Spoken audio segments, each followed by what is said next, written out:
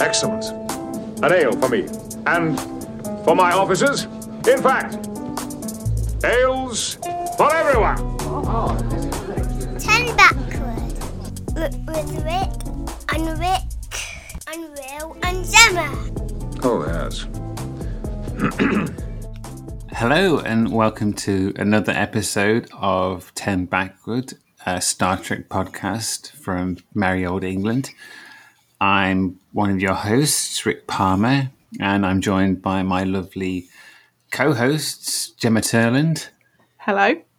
Will Turland. Also hello. And Rick Everson. My study of the late 20th century, 1990 period, has informed me the correct greeting would be, "What's up?" Thank you, and correct. You can't just say hello. No, you can't, no. And our subject for this episode is the second half of season 1 of Star Trek: Strange New Worlds, episodes 6 to 10. In an early episode, we discussed episodes 1 to 5, and now we're discussing the next 5 episodes. So let's do that. Right. Yay! Oh, does anyone want to remind us what episode 6 was? Episode 6 is Lift Us Where Suffering Cannot Reach, where the Enterprise visits the Magellan system, and they meet a lady that Pike already knew, Laura. So they seem to have had a little of a thing before. Mm-hmm. So it's very much about this young boy who's the first servant, a holy figure chosen by lottery, which it's a bit of a crazy thing. And yeah, so they kind of have to basically transport this kid. Incidentally, they do start off by shooting down a ship that they don't know who they are. They don't know what's going on. They do destroy another spaceship and then go, oops. And then that's kind of just glossed over. That is true. I feel like that maybe ties into the subject of our last Exactly, yes. podcast, which was around questionable actions. But they didn't mean to blow it up. They didn't mean to blow it up. It was just like, oh, whoopsie. Apologies, Captain. I was trying to graze them, but they fired and changed course right into our weapons. I think they got the hint. And It's a big whoopsie, isn't it, really? Big like, whoopsie. Yeah, they change course, and as Uhura fires, also Uhura is on the security part of her crew department rotation. Yes. Which means she's under La'an's instruction. So we can have big up on how La'an is a harsh taskmaster and has several lessons, and they're all kind of, everyone's enjoying ribbing Uhura about this. This episode was one that actually did not grab me as much as some of the others. Not to say that it's bad, because when I say not as much as the others, every episode this far has been amazing. I enjoyed Pike's interplay with Alora. That was quite nice. I enjoyed the La'an Uhura subplots about the security part of the rotation. I don't know, I maybe wasn't entirely comfortable with the ending. I think it's intended to make me uncomfortable. I was going to say, I don't think it is a comfortable ending, is it? No. I have to say, I don't know whether it was the pacing or something didn't spark in me about this. I was going to say we debated this one because I really liked this one. I thought this one was really good, but you, this one didn't set your world on fire, did it? No, it didn't. But I can't really decide why. And I liked the core premise of this child who has been chosen and is willingly going to fulfill his, role as basically being a component in a computer. Yeah. Until he did have a little flutter when he saw the last component being removed. Do you freely offer this gift of self to the people of Majalis? With joy and gratitude, I do. Do you freely choose your fate? Joy and gratitude. But he still goes ahead and does it. But then he's been indoctrinated, and then you've got the outside people coming in saying this is terrible, and then you've got the inside people saying, well, we need to do this because this is how our society's been created. And I liked all that. Yeah, but, I felt like that was kind of it felt like it was a kind of a classic Star Trek kind of standalone story with some twists and turns and a difficult sort of moral center that you had to get to grips with, and I liked all that stuff, and I think it worked for me because whereas for you, I think you saw the ending coming, and I didn't, and I don't know why. It maybe was because maybe I wasn't paying attention properly, but I was pretty floored by the ending because I hadn't foreseen it. So when you got that twist that the kid was going to be a sacrifice, I was like, oh my God. Whereas I think if you'd have paid proper attention, that was maybe a bit more obvious. I think that was pretty well telegraphed. I think that was, I thought that was quite obvious. I didn't see it. I knew something was up, but I didn't know what it was. And so when that came, it was an effective twist for me. I mean, the civilization is incredible. Yes. Their society is very advanced. I like that. I liked the visuals of this episode. I thought. I agree. I really liked this episode. I thought. I really liked this episode. I enjoyed the premise. I think Strange New Worlds has been great. One of the main reasons I like Strange New Worlds so much is because it feels like they've taken like the core of what made the original series so great, and they brought it into they made a modern version of that. They modernized it in the right way. Like they haven't sort of dispatched things. They haven't got rid of things that they don't feel make sense. They've taken the core brilliance of the original series and brought it up to date. Embraced it. And I think that I really like this episode. And one thing I do like about this episode is that towards the end of the episode, when we get this revelation about who the child, the role of the first servant, the child, Pike is horrified, and he talks to I can't remember her name, the person. Sexy, possibly his evil, sexy friend, who, and he's sort of critical, and he's like, he's critical of their civilization, saying what kind of, I'm not sure he says it, like what sort of civilization sacrifices a child, and she's like, well, can you honestly say that your federation is perfect? Again, not those direct words, and he's like, no. Can you honestly say that no child suffers for the benefit of your federation? That no child lives in poverty or squalor, while those who enjoy abundance look away? The only difference is we don't look away. And it's a tough... On the face of it, it's an interesting argument, but... the Federation strives for no child to be sacrificed. And, the Federation strives to erase children's memories. Is that, of course. but it's that is true. But yeah.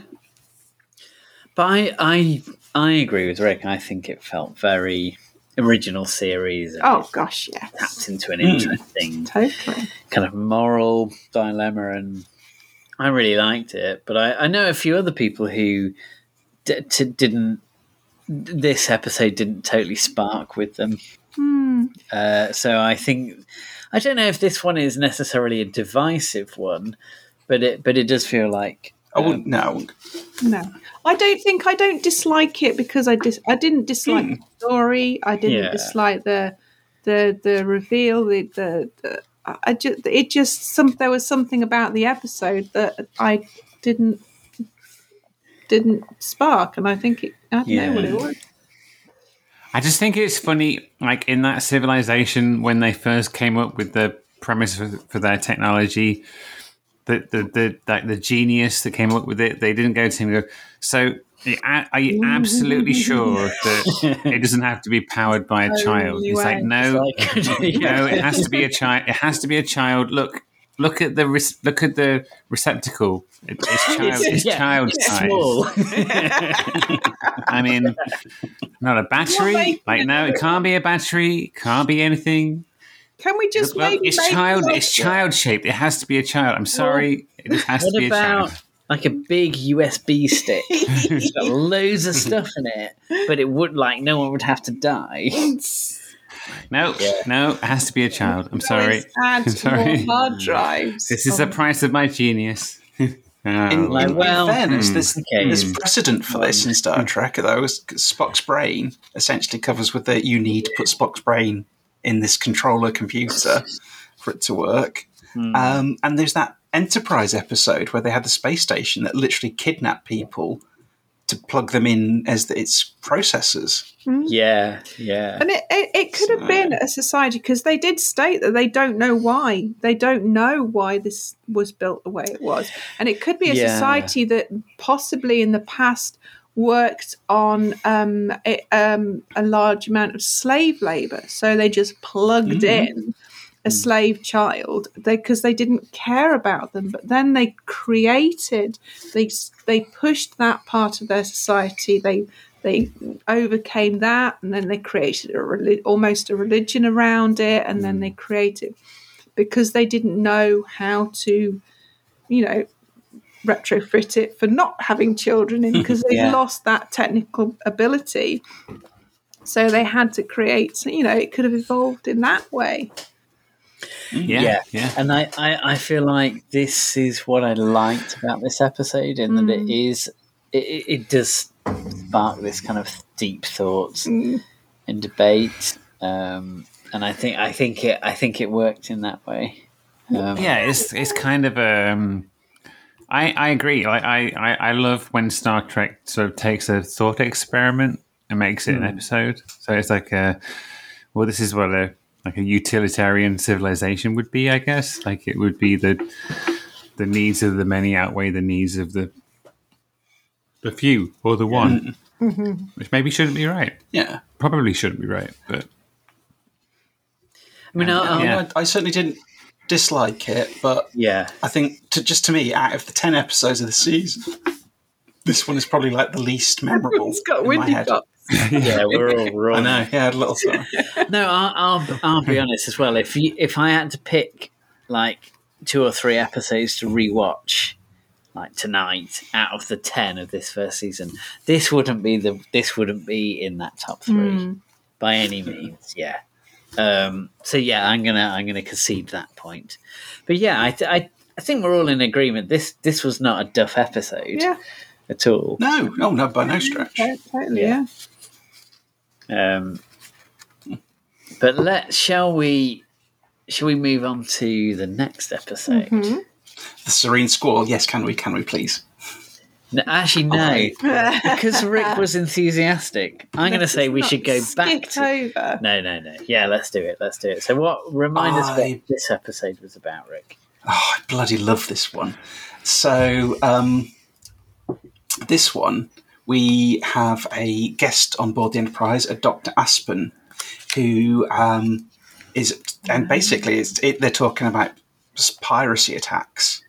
And the Enterprise falls victim to such an attack. Most of the crew are taken, except for a few who are able to hide, essentially Spock, Dr. Aspen, and Nurse Chapel. While the main crew, Pike and Number One, everyone get busy trying to turn the pirate crew against their leader, So they have a chance to take advantage of him. By cooking them really nice dinners. Spock. Anyway, we'll go. Yeah. Spock, Dr. Aspen, and Nurse Chapel meet up in engineering, attempt to retake control of the ship. But something goes horribly wrong because it turns out Dr. Aspen is in fact Captain Angel, leader of the pirates. Full disclosure, I am quite a lot in love with Captain Angel. Yeah, she is great. Yeah, dude, she is. Okay. Yeah. Yeah, you and every other dude who's watched this show, am I right? Yeah, I had similar it's marvellous. So early on in the episode, we have Spock and T'Pring have a conversation, and there is in fact, this starts off with Spock having a nightmare that he's not Vulcan enough for T'Pring, and the nightmare is essentially the battle in Amok Time. T'Pring declares him too human, chooses a champion, a really Vulcan version of Spock, and he does the fight with himself, and they do the music from TOS. That was brilliant. It's Yeah. Yeah, I mean, I guess so well. I don't think there was a Star Trek nerd in the land who didn't lose their shit over that music firing up. Am I right? Yeah, agreed. That was so cool. Yeah. So then Spock and T'Pring have this conversation. Spock confesses, and they talk about exploring human sexuality and stuff. Spock's a bit like, what? Which makes me wonder what the difference between human and Vulcan sexuality is. That Spock seems quite appalled. But what's great is, so Dr. Aspen seems like a fairly generic alien guest on the Enterprise who's basically there to direct them to a particular mission. But her and Spock develop this rapport. They talk about these things, and you think, oh yeah, they've got quite a flirty thing. You're just like, I mean, obviously he's not going to do anything with her because him and T'Pring, but you know, they got this nice. And when she turns, honestly, she's brilliant because all of a sudden it's completely different. Her entire demeanor changes. There are some slight clues because Spock turns up at her quarters and she's playing like dance music. Yeah. And also she has a sexier outfit, which I didn't twig. He turns up at his rooms in a complete "I am a space pirate" outfit. And I have to admit, I didn't. At that point, I did not twig. I was just. I don't know. This was another example of a twist where I think if you'd have been paying attention, you could have seen it coming. But I was like, "Oh my god, I did not see that coming." But it was also But there were times when they were on the bridge and she was right over his shoulder the whole time, thinking, "Why? Why is she allowed to do that?" Because he's busy. Sexy. Yeah. But I loved the whole conversation where she was saying, "Why do you have to be one or the other? You aren't one or the other. You are you, and that's you are that who you are is who you are. You don't have to be Vulcan or human." Or half Vulcan, half human. You are you.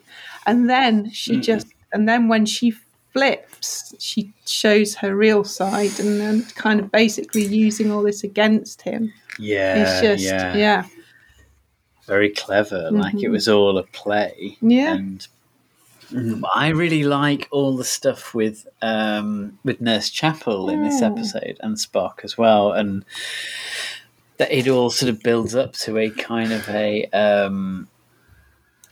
bit of a play where Spock has to kind of convince T'Pring that he's having a thing with Nurse Chapel. So like to recap, Dr. Angel's desire is for one of the prisoners that T'Pring is in charge of rehabilitating to be released to her.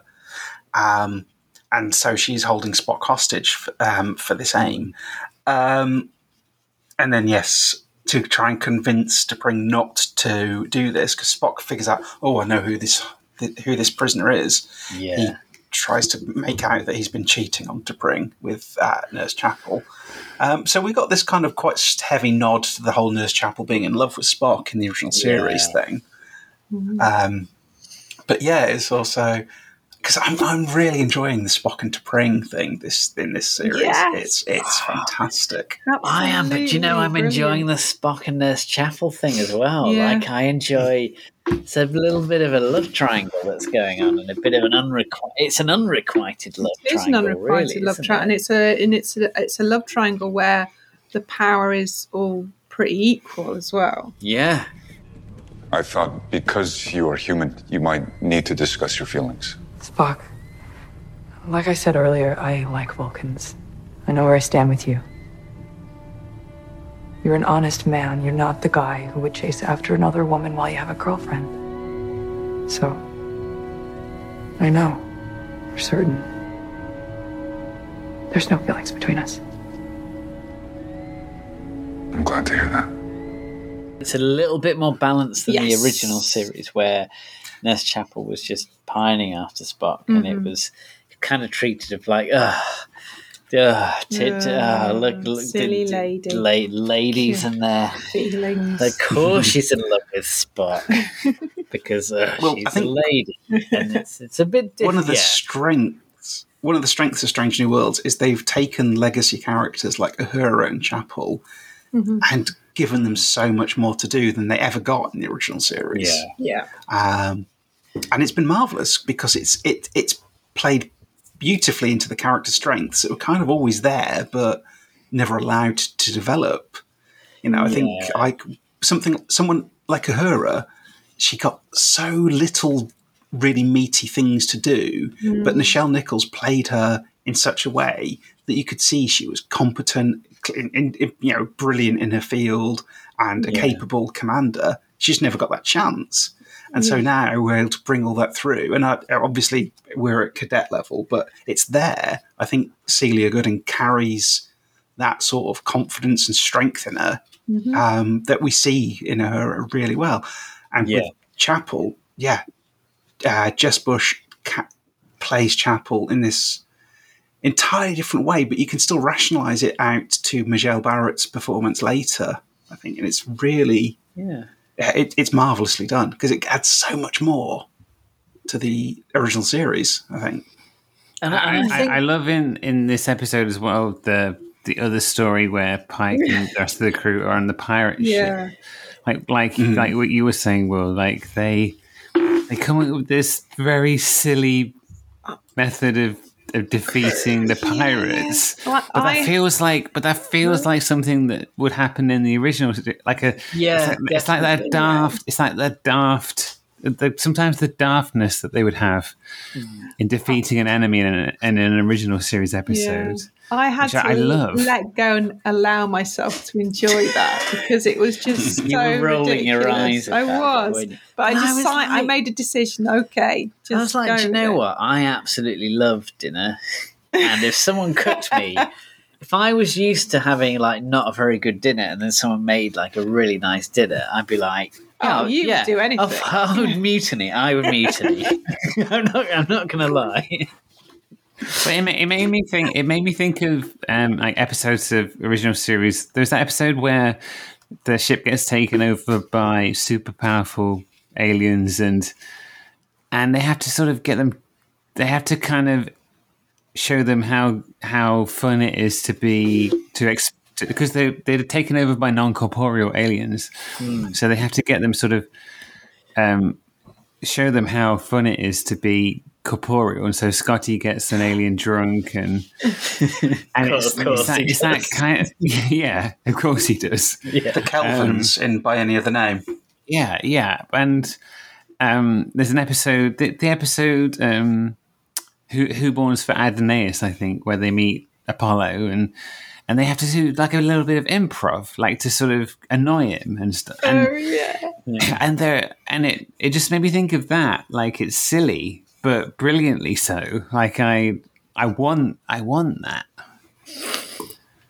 Yeah. And it fits. Like it's not incongruous to the tone of this show. Like that's the brilliant thing, is that it fits. because at its core, even when it's being serious, it still has a sense of humor. It's still fun. Yeah.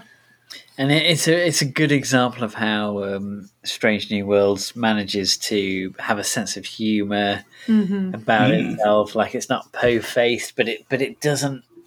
But it isn't like a sort of a Lower Deck style sense of humour where it's kind of spoofing itself. It's like embracing that original series kind of daftness and kind of slightly making fun of that, but not pushing it over the line where it's spoofing it. It's kind of embracing what was fun about that original series daftness. So it plays around with it really nicely, I think, and it gives itself its own humour, but it sort of takes from the original series. It blends beautifully. Pike sitting in his chair doing a pirate impression. I love that. That was laugh out loud funny. It was, and especially combined with everyone's reaction to it. Yes, yeah. Arg, me mateys. If we ever catch Angel, we should make them walk the plank. Arg. Please stop. That's what made it work so well. Is everyone, the rest of the bridge crew were like, "What are you doing?" Just made it funny.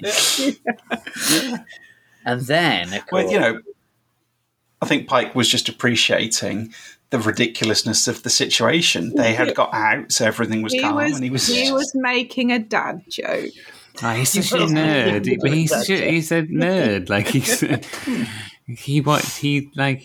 the first episode he's watching The Day the Earth Stood Still. Like he's it's cool. It's great. I love Pike. Then there's the little bit of a cheeky twist at the end of that episode where we get a character introduced that we maybe didn't expect.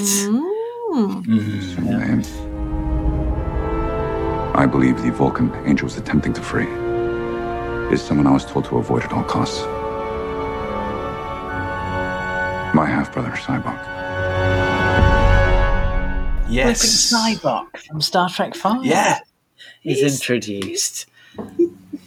Finally, he's been recognised. Because ever since Discovery brought in Spock's and not mentioned before half sister, we've been like, what about his half brother?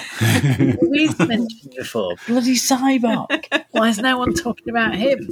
Now they finally are. Yay! Is he still? Is Cybok? Do you think is Cybok still with Garfunkel?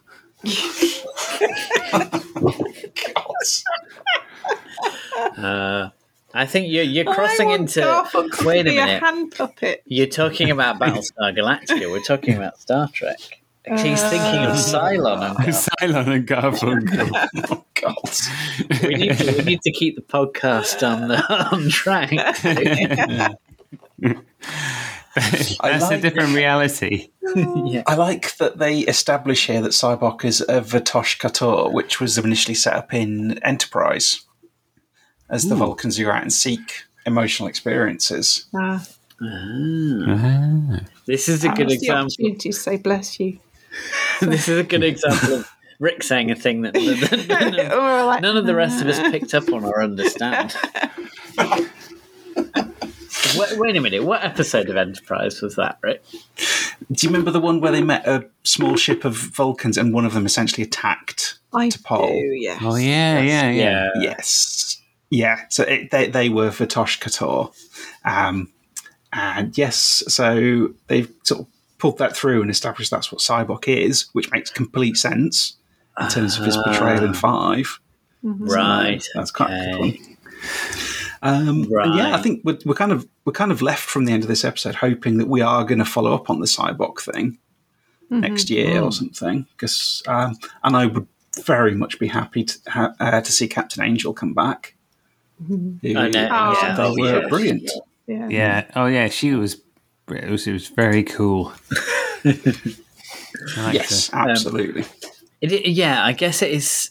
It is slightly disappointing that we didn't get a follow-up on Cybok this season. But I'm only saying that now in retrospect because I enjoyed the rest of the episodes in this season so much. I actually forgot to be annoyed that Simon again. So let's move on to the next one because I think this one. This one. I don't know. Yeah, this is one I would say. This to me. This felt like the one. This embraced the original series so hard. It was like that thing where they kind of were like, well, do you know what? We've got all of these weird medieval costumes left over from this other production. We can use these for free. So why don't we build an episode around that? And it did feel a bit like that, but it feels like they acknowledged it in a way though, because hanging curtains on existing sets was such a TOS trope. So Again, like that's such a cool thing to do. Like it's a neat thing to do. I found I really enjoyed this episode because of that. It made me think a little bit of Masks as well. You know, the TNG episode where basically the Enterprise becomes like the Aztec zone. Kind of feel to it. Yeah. We've obviously discussed this on our WhatsApp group after watching, and one of the things we were saying is maybe this episode. Well, the great humour in Strange New Worlds is when it comes directly from the characters, but in this episode, the characters were controlled. Yeah. They weren't their general thing. Yeah. Only Mbenga and Hemmer were themselves. Mm-hmm. Yeah. That's not to say it's not fun. It's nice to go off and be a bit silly for a bit. But as compared to, say, Spock and Mock, where the humour comes very much from the characters, yes, and it's a chance to put them in a silly situation, have them react to that. I would say overall, I probably prefer that kind of an episode to this, where, you know, the fact that none of them even remembered, apart from Mbenga and Hemmer at the end, was a bit disappointing. Yeah, and I think that ruined some of the jokes, because you had characters like La'an, who were being absolute opposite characters that they would be so embarrassed. You have another weapon in your mighty arsenal. Oh, Brutus, Queen Nev stands near your chance, Runa, does she? My Princess Runa applauds you. What are her dopamine levels? Also higher than normal. But you never saw, because they didn't remember, there was none of that awkwardness at that morning after awkwardness. Yeah, which could have been great fun. Or even like an acknowledgement that even with that complete difference, they kind of like the costume they're in. Like if La'an had been able to keep her like dress and the little dog that she had, like I'm curious. Was that dog created for the sake of this story, or does La'an have this odd, adorable little pup in her quarters and no one's yet seen it? I'm hoping it's the latter. Generated a whole living. Yeah, that was. I suppose it feels like was the dog like the hanging curtains and the scenery and like the swords? Maybe. And I guess was the dog a prop? Must have been a prop. The mind of the. But was it a real dog? Did it create a real dog? Yeah, I don't know. I mean, also, it was a real dog. They used a real dog. It wasn't a CGI dog. It's actually the La'an actress Chrissy Chong. That's her real dog. Oh, is it? Yeah, that's her actual dog.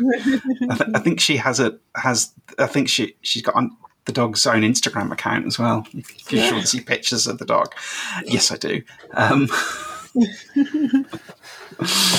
But yeah, it was fun. It was silly. It was tough. And then all of a sudden, bam! It hits you with the heartbreak at the end. It really does. Yeah, and I think for me, like I was in two minds about the ending, because the ending made it until that point. It was very much a disposable episode that you could have cut the episode from the season, and I don't think it would have made any difference until you got to that ending, which was pretty serious and emotional, and that really worked. But it did jar with the tone of the rest of the episode. I struggled with that bit. It was hard to move into a more serious tone for the last 10 minutes or so. Yeah, I would agree with what you were saying, Will, because in episode 6, that civilization has incredibly advanced medicine techniques, but they're not willing to give any to Mbenga to save his daughter. But they do at the end. They give him some information that will help him. So I felt like Mbenga would, like, they were planning for Mbenga to find some way to heal his daughter without this happening. But it feels like for some reason they thought this episode would be a way to sort of end that storyline for some reason. I didn't hate it, but I think, like we've been saying, it's a pretty big tonal gear shift from the rest of the episode. Yeah. I think also it was quite an abrupt decision for him to make. I mean, obviously they had to do it in the timescale of the episode. Obviously you've had the backstory, you've seen this has been happening throughout several episodes, but you haven't really seen any kind of reference to him losing hope or coming to a point of real desperation where he is almost convinced he can't save her. There's never that point of loss of hope, and then suddenly he just makes a decision to let her go. Remember, I told you could write your own story someday. Maybe that someday is now. But it's up to you.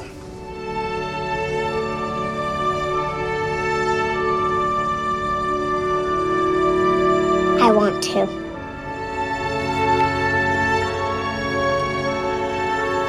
Okay, brave girl. I love you, Daddy.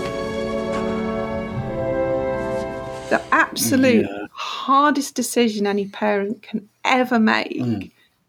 And it's, he does the right thing, but he does it almost too easily. Yeah. And it's not to say that it's not, like, it's an emotional... I cried. Yeah. I absolutely cried. Absolutely broke my heart. Yeah.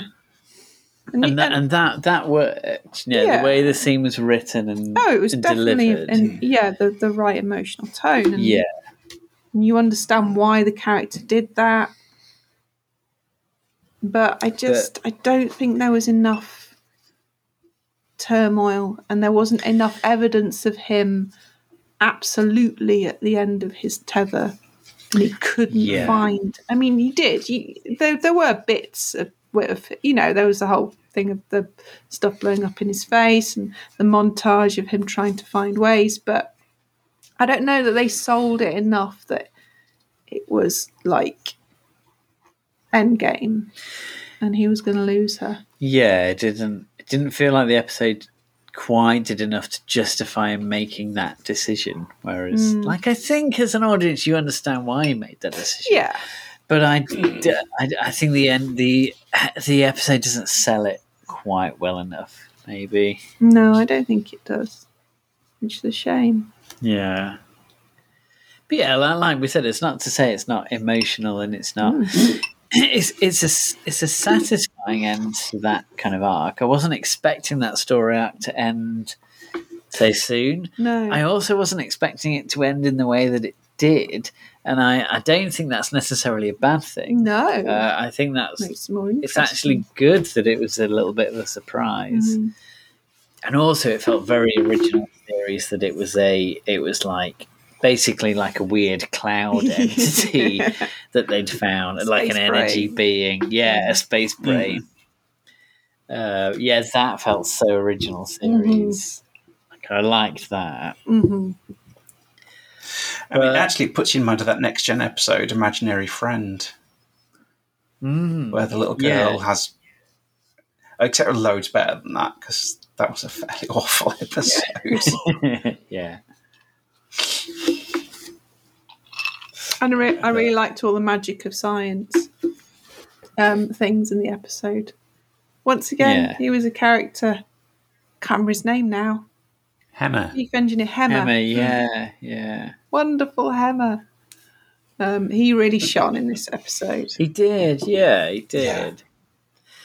For me, this was probably, and I don't think that this was necessarily a Duff episode by any means, but for me, this is probably the weakest episode of the season. This is the one I liked the least, but I didn't dislike it. I couldn't get over some of the things that we've talked about in this episode already, like the uneven tone and the sort of slightly jarring ending. I couldn't quite get on board with, but I didn't think it was a bad episode. I just, compared with all the other episodes, this was my weakest one, I think.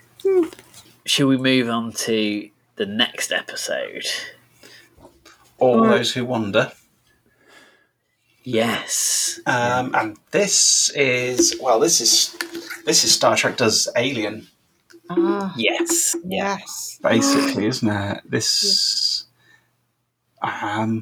So clearly there's some pretty direct influences on this episode. Oh god, yeah.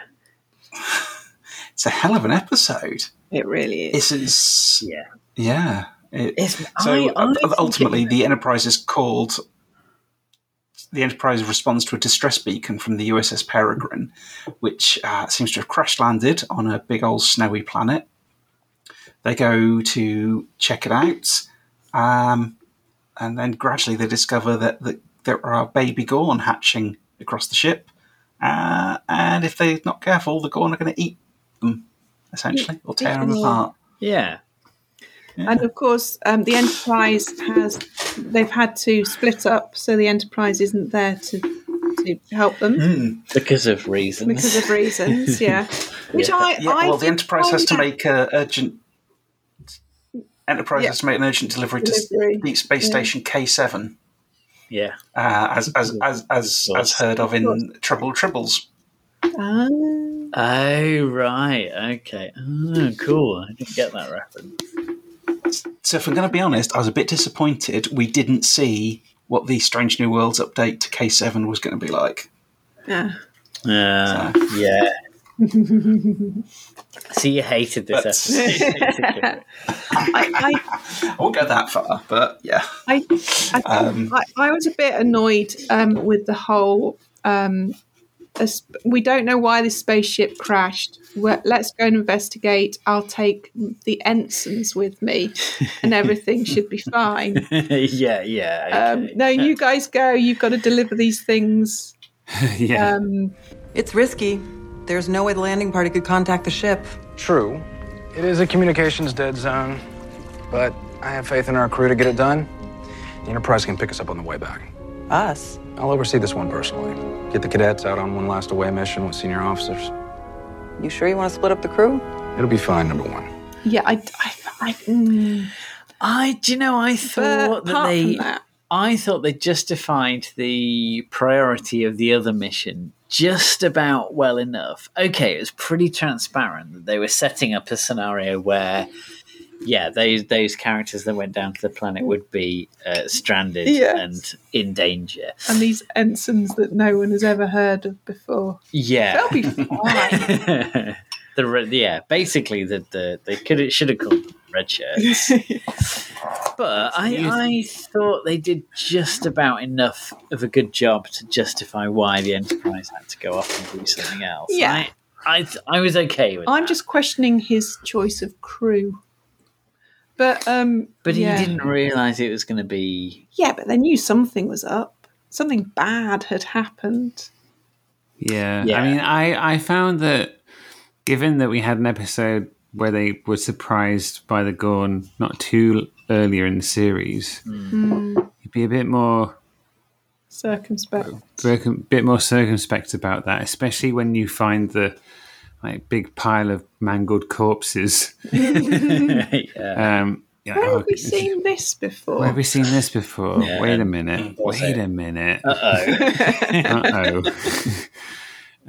But I love this episode. I really did. I felt it almost trod into smart people being stupid territory because clearly something terrible has happened. Yeah. Like, I mean, and a few episodes ago, you were on a planet where something similar happened, and it was the Gorn. So it's probably the Gorn. But then something's taken down like a Federation's. Yeah. I mean, I loved all the visuals, like, and I did love the episode. I just found myself thinking, surely these characters would be more aware of there's something horribly dangerous around. I think that's a fair criticism, but I think this is a case where, like, if the rest of the episode is good enough, you don't worry yourself about those nitpicks because everything else is really good and like, okay, take a step back and maybe these characters have made some slightly stupid decisions here, but like, is the episode entertaining enough to help you forget about that? I think it is. Yeah. I think also, if you look at almost any horror movie, main characters make stupid decisions the entire time. Yeah. It is a trope of the horror genre, which this is obviously going for. And you can argue, but realistically, people wouldn't be that stupid. And then you can look at how people have acted in the last couple of years during a pandemic. And you can realise that actually people are profoundly stupid. So I'm not. You can justify these character decisions by kind of, you could say, well, Starfleet often have a lot of confidence and a little bit of an air of arrogance. Yeah. And, That's true. Take a step back. They need someone on they need someone on the crew who watches a lot of 20th century cinema. They didn't have Paris, did they? Yeah, I watched a lot of films where this ends really badly. Films that are copyright free by the 1990s, not Alien. Captain Proton and the Brain Stealers, Captain Proton and the gut munchers. I think they were, once they were on the planet, they didn't have a choice because they had to find shelter. Yeah, at least they had the right kit. Like they didn't go down in their pajamas. No. It's fair enough. But I think what we ended up with was Star Trek's. I think it was Star Trek's most effective horror episode. Definitely. Yeah. I was thinking, like, I really love Empok Nor. Oh, yeah. I think Empok Nor is the other most effective Star Trek horror episode. But I think this is better. What about Cat's Paw? Don't be so dark. Don't make fun of me. Caspar is spooky. Caspar is spooky. Yeah. I agree with you, Gemma. Yeah, Caspar. Caspar is a blast, and I enjoy it. But is it a horror episode? No, but it has a skeleton. It does have a skeleton. It is spooky, right? Yeah, spooky. There was one moment in this, not Caspar, when the tiny baby Gorn almost flew off with one of the he's not an ensign anymore, is he? He's like a lieutenant. Yeah. Oh yeah, that guy. I thought, who's this guy? Tiny baby Gorn Duke just carried him off like whoosh. I found that a little bit comical. It was too small. It was just hella tough because it's a little bastard. Yeah. That just shows how flipping dangerous they are. I know, but still. And I think me and Rick were talking about this on our WhatsApp thread, actually, that you could find it annoying that this episode leaned in pretty hard to its influences on the Alien movies and also What? Predator as well. So you've got, I would say, The Thing as well. But... and The Thing because of the sort of Arctic setting as well. So, but you've literally got like a kind of a chest bursting scene, and you've also got for some reason the Gorn kind of have that predator vision that predators have, and yes, The Thing, the kind of Arctic setting, that anyone could be infected. Yeah, the paranoia. Yeah. But despite all of those things that should be annoying, it was joyful. They were good. Yeah. They were positives, and I don't know if I can quite articulate why. I think it's just because overall the episode was so good. It beat over any nitpicks I had around. But they didn't try to mask those influences, did they?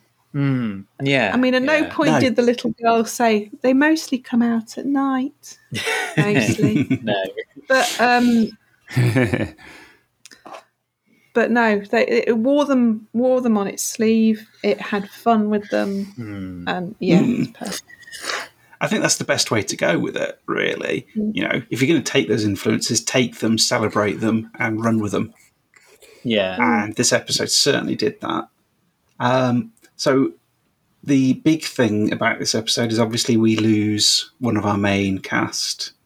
Yeah. Because Hemmer is killed, and I am absolutely gutted. I thought he was brilliant. Apparently, it was always planned that he was only going to be one series. That was it. So, but yeah, I just enjoyed him so much, and so I can't help but be absolutely devastated that we lost him because he was brilliant. He was wonderful. Yeah, same here. I think we were saying in the same chat. Like, I didn't. I was sad to see him go. I'm not a huge fan of sort of noble deaths because I think you can sort of poke holes in that concept pretty easily. Because what if Hemmer just like fell off that cliff and killed himself, but he just landed and really hurt himself? It was quite high. It was quite high. No, I'm still alive. We'll neutralize the growth process. Figure something out. If we had more time, I'm sure you could. But it's too late. We all know what's coming. Emery, you don't have to do this. But, Captain, my sacrifice saved the lives of those I care most about. For me, there is no other choice. And I love in anyway. So it's true. But I love in Lower Decks. There's that episode where they sort of expect Peanut Hamper to sacrifice herself, like the Exocomps did in that episode, and she's like, "Nope," and she just leaves. And so I thought I love that. I love that kind of flipping that trope on its head. Yeah. And I get it in this episode. I didn't dislike it in this episode. I think mostly I was just sad to see Hemmer go. But There's a superb visual where it's like a long distance shot and he's throwing himself off the edge of the thing, and one of the best best bits of cinematography that I've ever seen from Star. It's so beautiful. But yeah, I couldn't help thinking, if it were any other episode, if the plot didn't say that he had to die, they could have found a sci-fi way to save him. No, of course they could, yeah. Yeah. But the plot said he had to die, so and there it is. I like that. I like the so they find the ship, the Federation ship that crashed, the USS Peregrine. I think they found a ship adrift in space, didn't they? And the people they found were like a child and an alien dude called Buckley, the blue guy. The blue guy. I thought he was cool. I don't know if that was like some real world sort of Jim Henson style animatronics, but I liked him. I mean, I know he died, but he looked. But I like that character. He looked back to me, yeah, he was good. I liked him. That was cool. That was a nice touch, I thought. Yeah, I thought really good, and a great use of bringing the Gorn in as a sort of horrific characters, like horrific alien threats, as they have been throughout the series. They calm down enough after a while to learn how to. They must do, because their technology is highly advanced, so they have to calm down at some point. Yeah. Yeah, well, that's the nice thing. I think hopefully we will gradually explore a little bit more of the Gorn culture and how this works. So, it'd be quite interesting to build upon that and sort of so we can have a clear thing where we go from the monstrous hatchlings through to the guy we see in Arena. Kirk throws a massive rock at and it bounces off. Yeah. I guess to be fair, the Gorn in the original series compared with the Gorn in Strange New Worlds seem very different.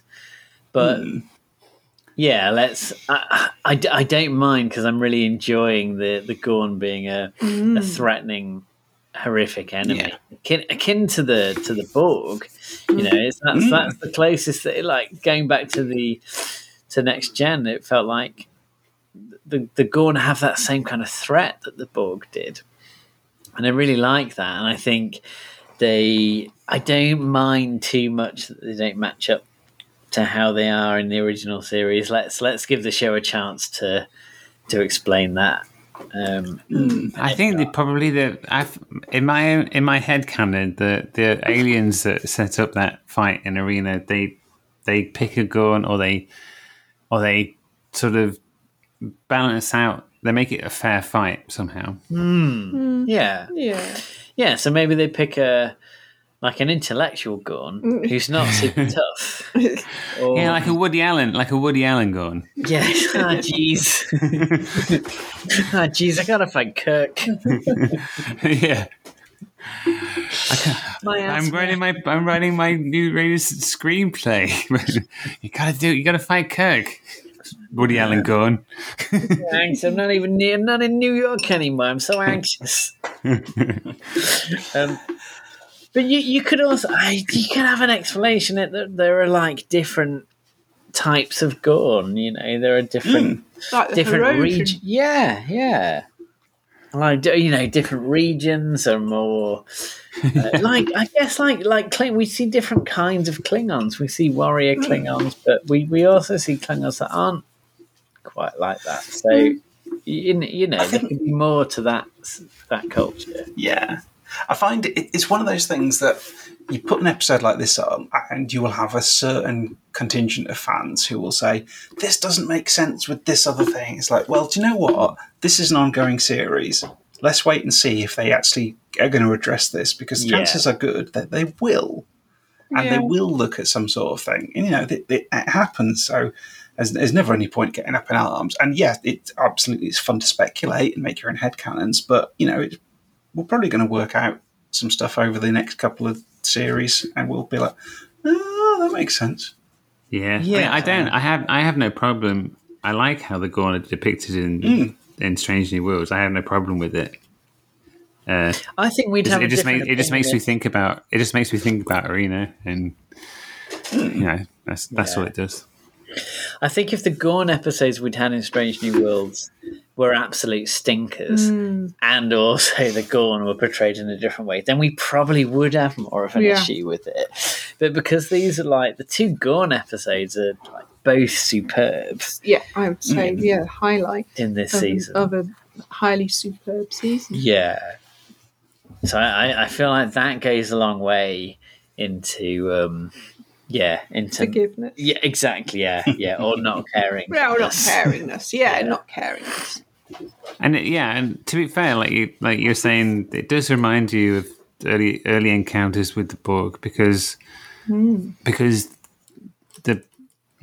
don't interact with them directly. Like the only like in TNG, the only information we get about the Borg early on is from Q and from Guinan, who were like, run away as fast as you can. They're going to destroy you. And Q when Q sort of, you can't believe that the Federation are trying to negotiate with the Borg, or Guinan. They're not interested in that. Trying to negotiate they just want what you have. Yeah. And the Gorn just want to. They're just interested in you as somewhere to lay their eggs. That's it. Which is terrifying, but brilliant. Okay, I love it. Yeah. Shall we move on to the final episode? Strange New Worlds, which I thought was pretty great. I know it didn't. Mercy. Yes, I know it didn't quite spark joy for you in exactly the same way. Did it? No, but I think I've worked. I have decided that it's purely me, and it's purely what I. No. It's what I value in a story.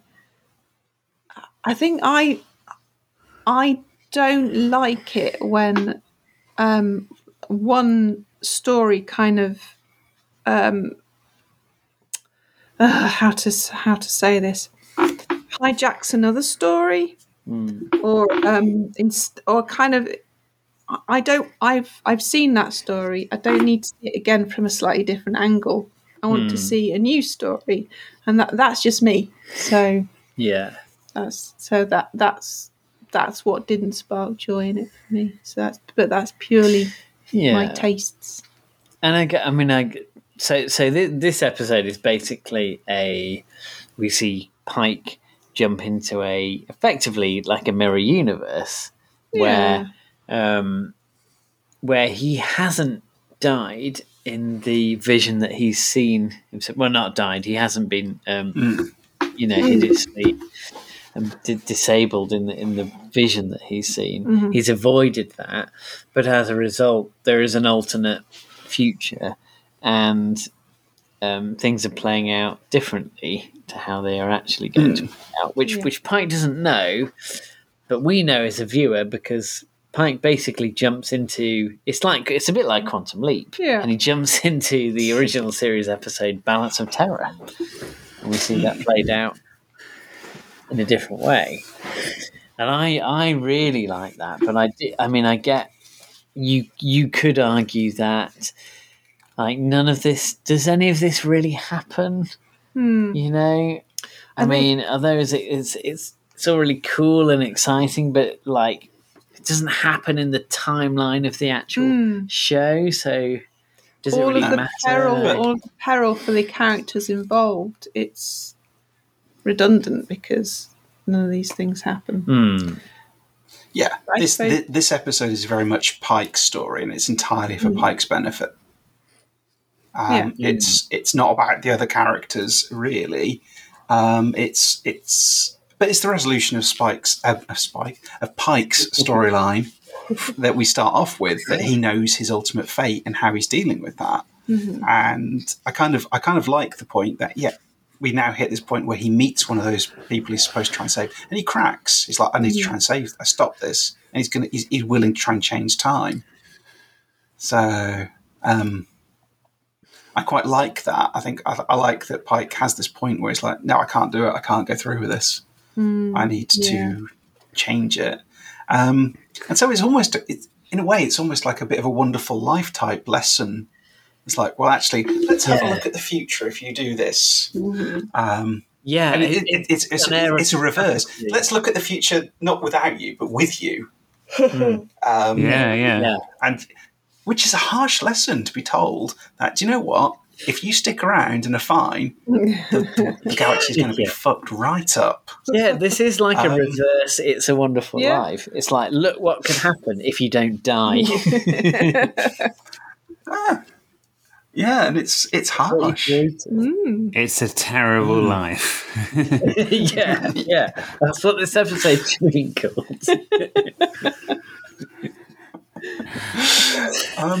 It's a terrible life, and every decision you make will be wrong.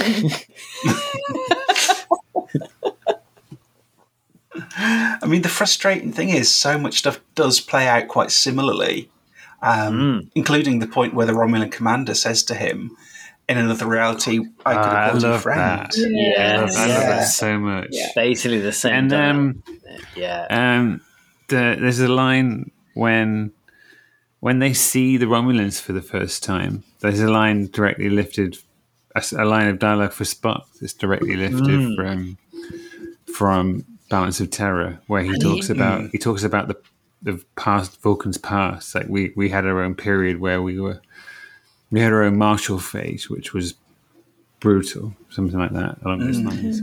Do we even get the same music from the original series episode? When they get them on the screen. Yeah, and the same kind of beautiful. Zoom. Yeah.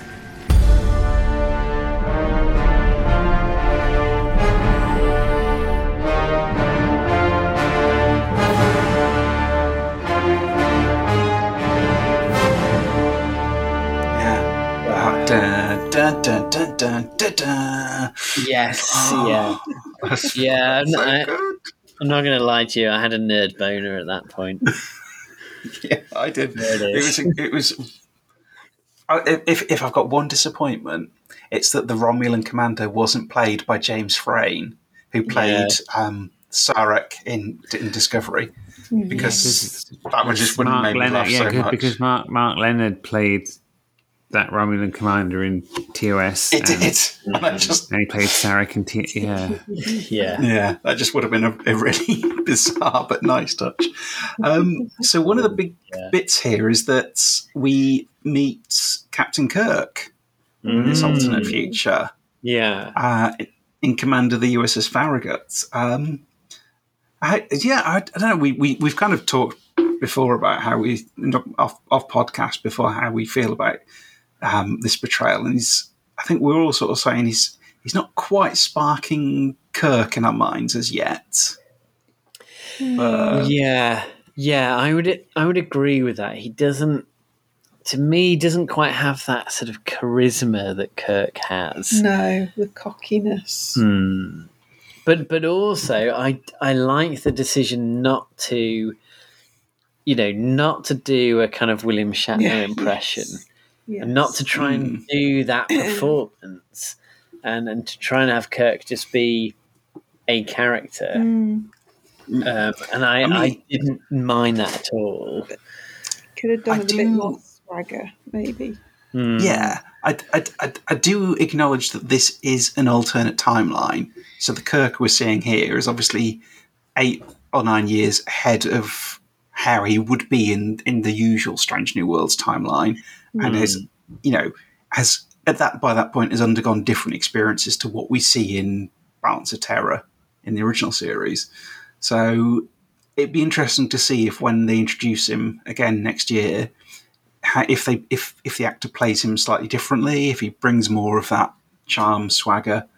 So it'd be interesting to see how it plays out. I don't know. One bit that really did hit me was after the Farragut is destroyed, he comes in to see Pike, and he's a little bit aggressive, and he's basically saying, "You flinched, you hesitated, and it's all gone to shit because of you." You flinched. You deliberated, and we lost. We fired, Captain, and we were fired upon. That's why you're still here. From the start, you wanted to cripple them, not take them out. We may have different points of view, but do not question my combat readiness, Captain. And I think that's a beautiful callback to the episode Obsession, where Kirk recalls a time on the Farragut as a lieutenant when he was told to fire on an alien cloud creature, hesitated, and blamed himself for the resulting deaths. So I do wonder if they've acknowledged that in there. So. That's interesting. Yeah. Yeah, I like the performance. I mean, I thought he was good, but maybe for me it was more like Chris Pine. Chris Pine just sort of embodied Kirk more. I felt like this. It's not fair to say that the actor didn't embody Kirk, because he did, but but maybe just slightly visually, I think he looks a bit different. Like Chris Pine, you can imagine, is sort of looks a bit like a young Shatner, whereas the actor they chose for Strange New Worlds just doesn't look as much like Shatner as Chris Pine does. I think that's where, but he embodies him well. I thought. I mean, I had no problem sort of believing he was Kirk. It was just great to see that character I loved it. And I mean, I would have been happy with Scotty's arm. So we got Kirk. So I mean, I love Scotty's arm. That was brilliant. It was an excellent arm. It's a good arm. It's fixed a lot of engine stuff. The destruction of the Farragut. Oh, that was a beautiful shot. That was cool. It gets walloped. Yeah. It gets really does. Yeah. When it's just against the tail of the comet and the revolving. It's beautiful.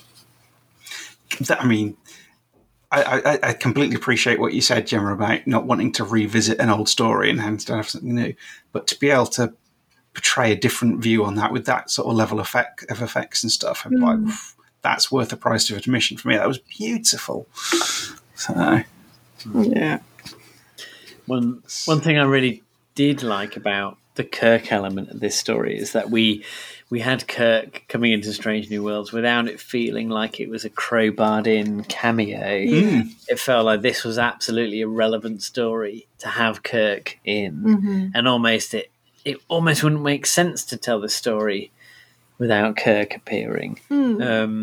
So I really liked that, because I think sometimes when a show is sort of a prequel series, it's really tempting to do that kind of fan service thing where you just have a character show up because it'll make the fans go, "Oh, it's that character. I know that character." Like that card.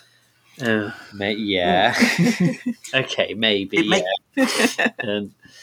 It makes sense within the structure as well, because the whole point was to illustrate to Pike that his decisions would send us on a different way, whereas Kirk's would be.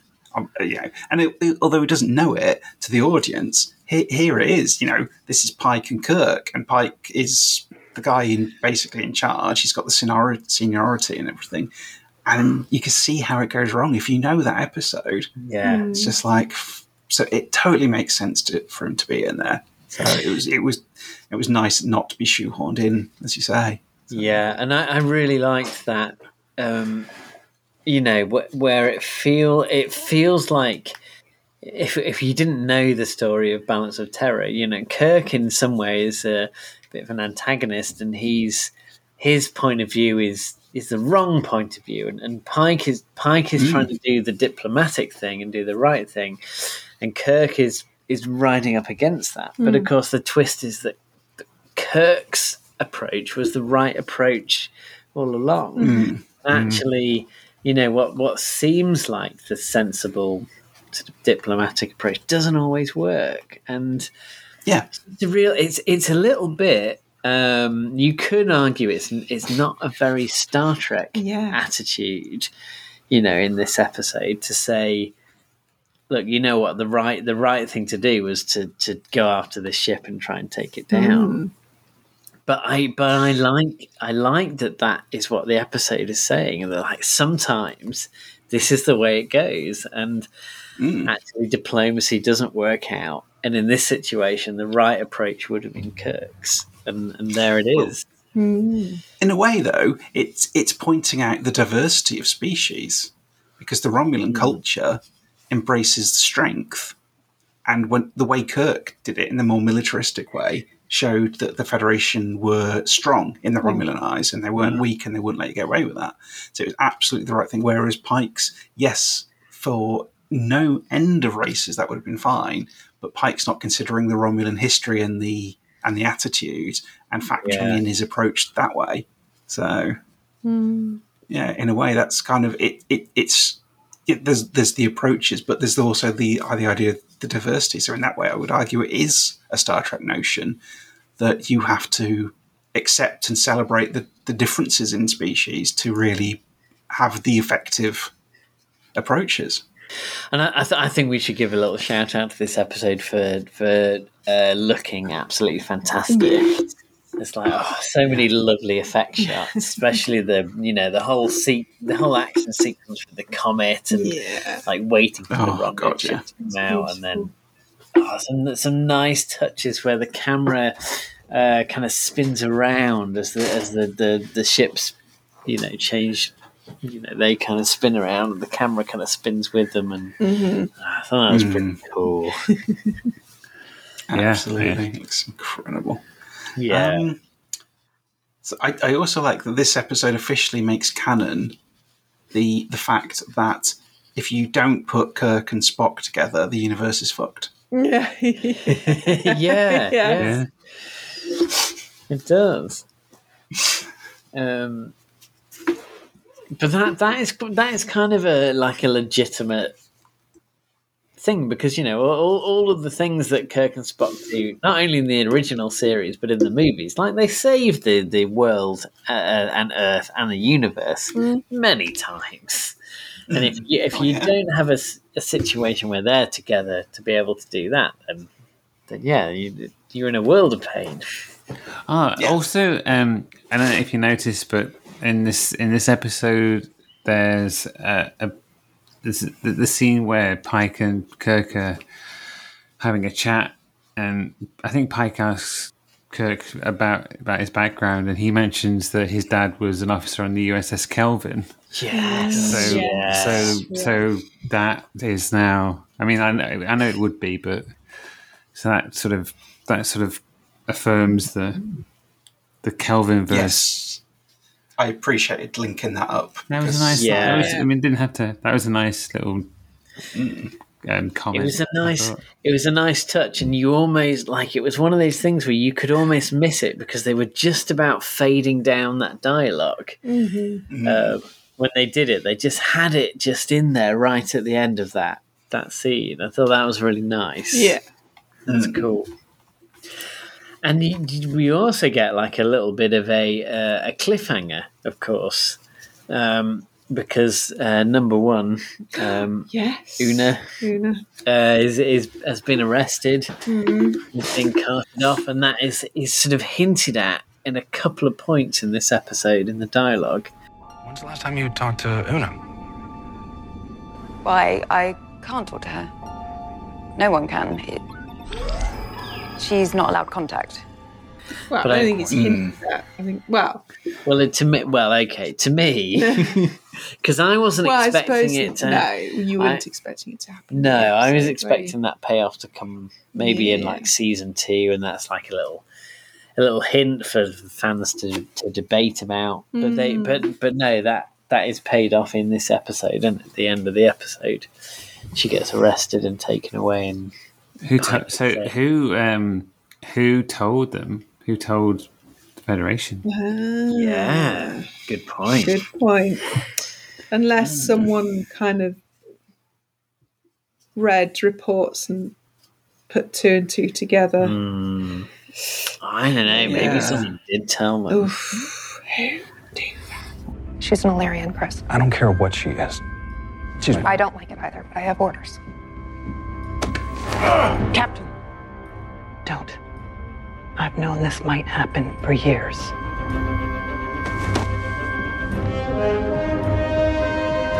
I didn't ask for this job. I really am sorry. So am I.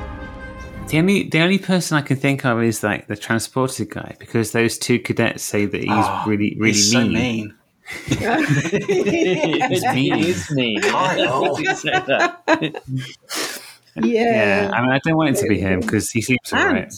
And if he's a transporter guy, he would know. He would know. Oh yeah, he knows all the goss, doesn't he? That's where it all goes on in that transporter. He could read. He could see it in the buffer. Oh yeah, right in the buffer. Read that buffer like the palm of your hand. One thing, when in the Mirror alternate universe,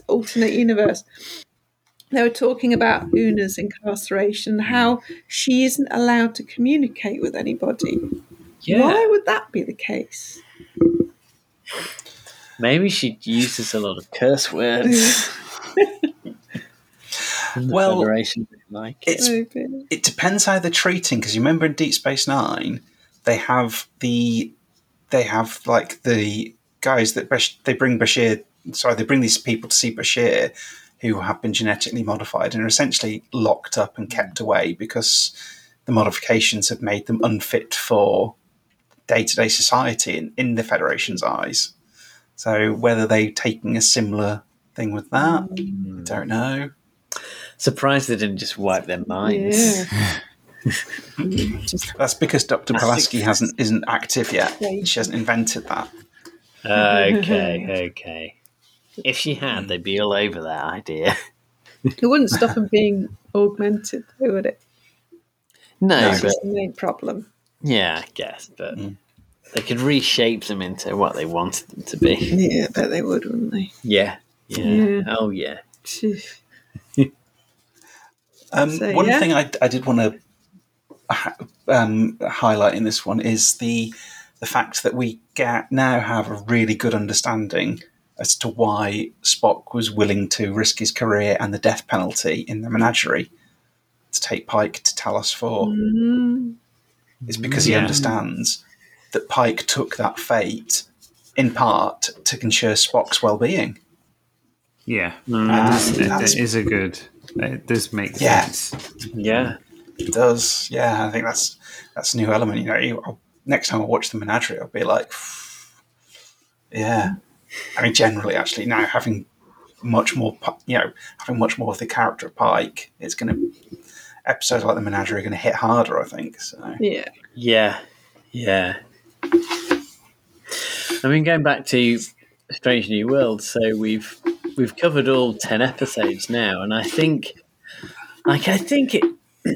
like it's fair to say there aren't really any truly Duff episodes in season 1. To me, there's one episode which I found to be a little bit weak, but I didn't actually think it was a bad episode. I'd say there's maybe about 5 really excellent episodes, and then 4 good episodes and 1 so-so episode, and that's how I would critique it. And to my mind, it's I know we've talked about this before. I think it might be the best first season of any Trek show that we have ever had. I agree. Definitely, yeah.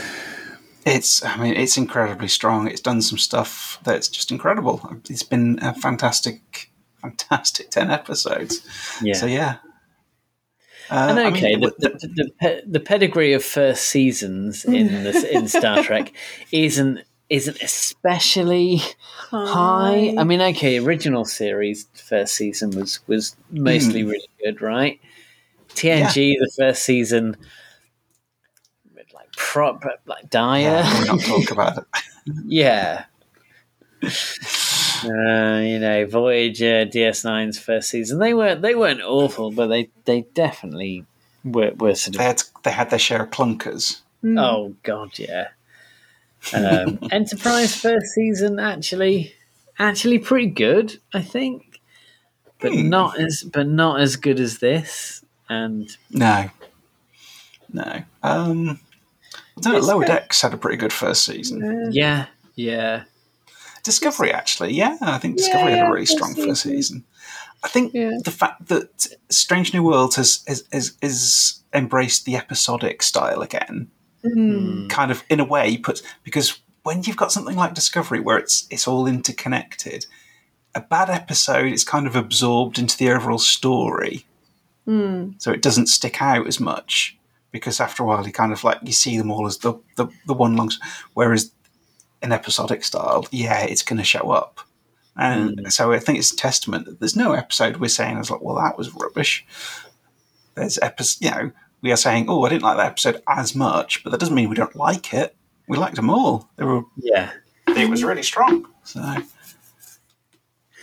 Yeah, I'd put myself out on a limb and say there are a couple of episodes in this season which I would put up amongst some of the finest episodes of Star Trek ever created. Definitely.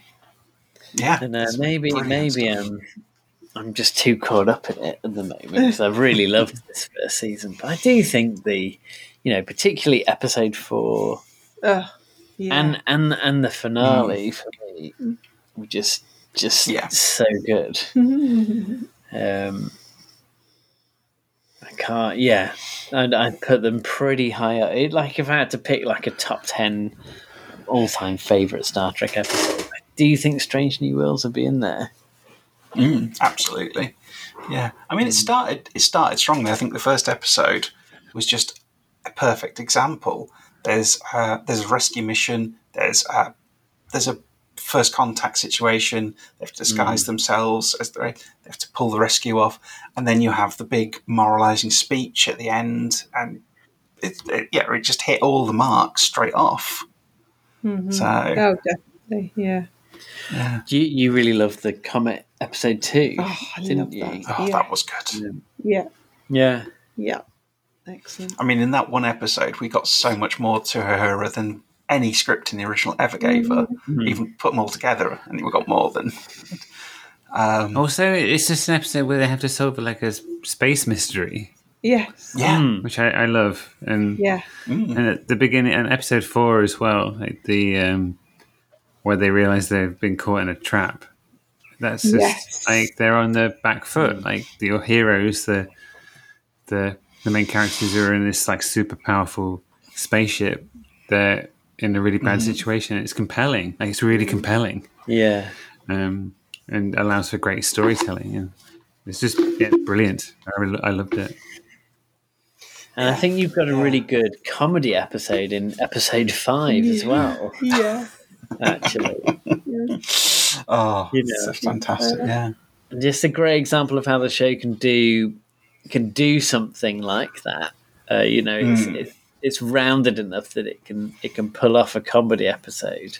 And great advice too. Like if you for some reason swap bodies with someone, tell someone. Tell a friend. Don't bottle it up. Just don't worry that people won't believe you. Just tell a friend, and they'll be like, okay. Don't forget that in the Star Trek universe, crazy shit happens all the time. So, although it's quite a weird thing that's happened, no one's going to be like, that's impossible. What are you on about? They're going to be like, oh, yeah, okay, yeah. Yeah, episode 5, it's about time we had a body swap. So, yeah, I can believe that. Why are you saying episode 5? Oh, it's just something I say on missions. Episode 5 of my life. It's just how I measure missions, like I break down a mission into segments and then take each segment as an episode. You're weird, crewman pilot. I don't know why I talk to you. Yeah. Well, you talk to me. You asked me that question. You're the one with the body swap. You trusted me. You weirdo. So I think a lot of the actors seem very comfortable in their roles quite quickly as well. There's none of them seem to be struggling to find the character at all. The character's coming in quite clear immediately, and it's then fun to discover more about them as you go along. So, but it doesn't seem haphazard or sort of made up on the fly. It seems like everyone's coherent and got a voice and a path, which is good.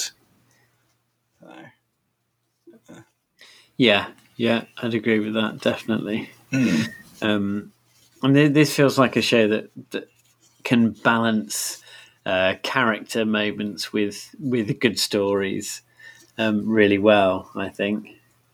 Yes. Well, the fact that episode 5 worked so well is because the characters were done well enough that we could have that comedy come from them, I think. Yeah. And whereas I came off the back of Picard season 2, a little disappointed with how I felt about that. Strange New Worlds pulled me right back up into a happy Star Trek place. Yeah. So yeah, really good.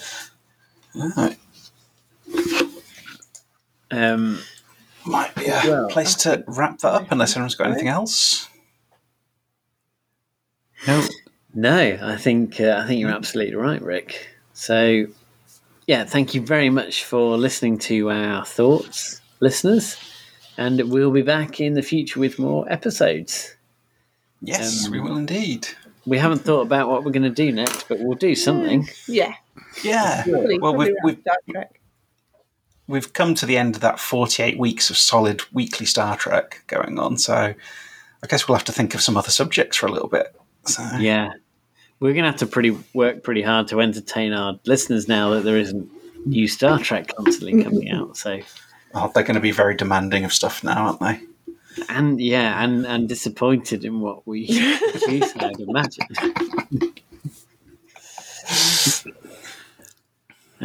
But on that downbeat note, bye.